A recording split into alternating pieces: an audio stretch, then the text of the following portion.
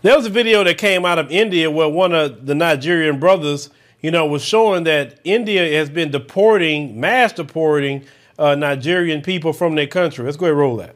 So please, we are making this video for the Nigerian government to please, if truly they have the interest of Nigerians at heart, they will come to the head out, they will reach out to the Indian government for proper, at least, negotiation in order for these little children to go.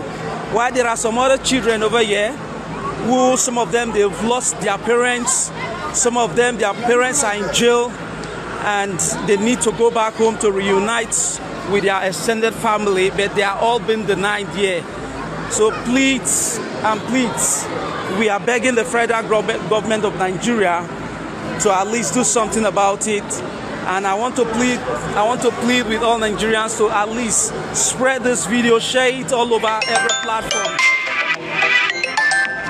Share this video over every platform so that it can reach out to the appropriate authority in order for them to do the necessary things.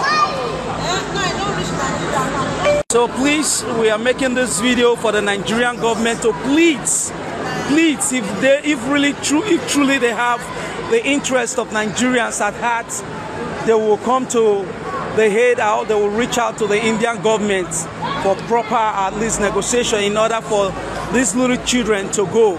While there are some other children over here who, some of them, they've lost their parents.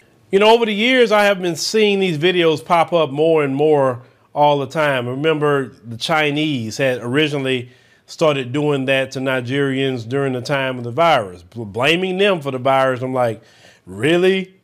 You try to blame Nigerians? Then we've seen videos out of Dubai. We've seen different videos out of, I think it was Saudi Arabia, or different places where they're just directly deporting Nigerians. In that particular clip, it said there's a lot of Indians that live in Nigeria. But I will say this.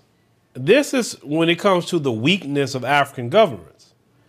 There ain't no way that I'll be the president of Nigeria and I don't retaliate. If I look at that video and I see my people being just kicked out, I'm going to call them and say, why are you kicking my people out? Well, we don't want them here. Okay, no problem. Well, I'm telling you right now, call your citizens and let them know that I'm about to start deporting them. And you banned from my country. I want them out of here.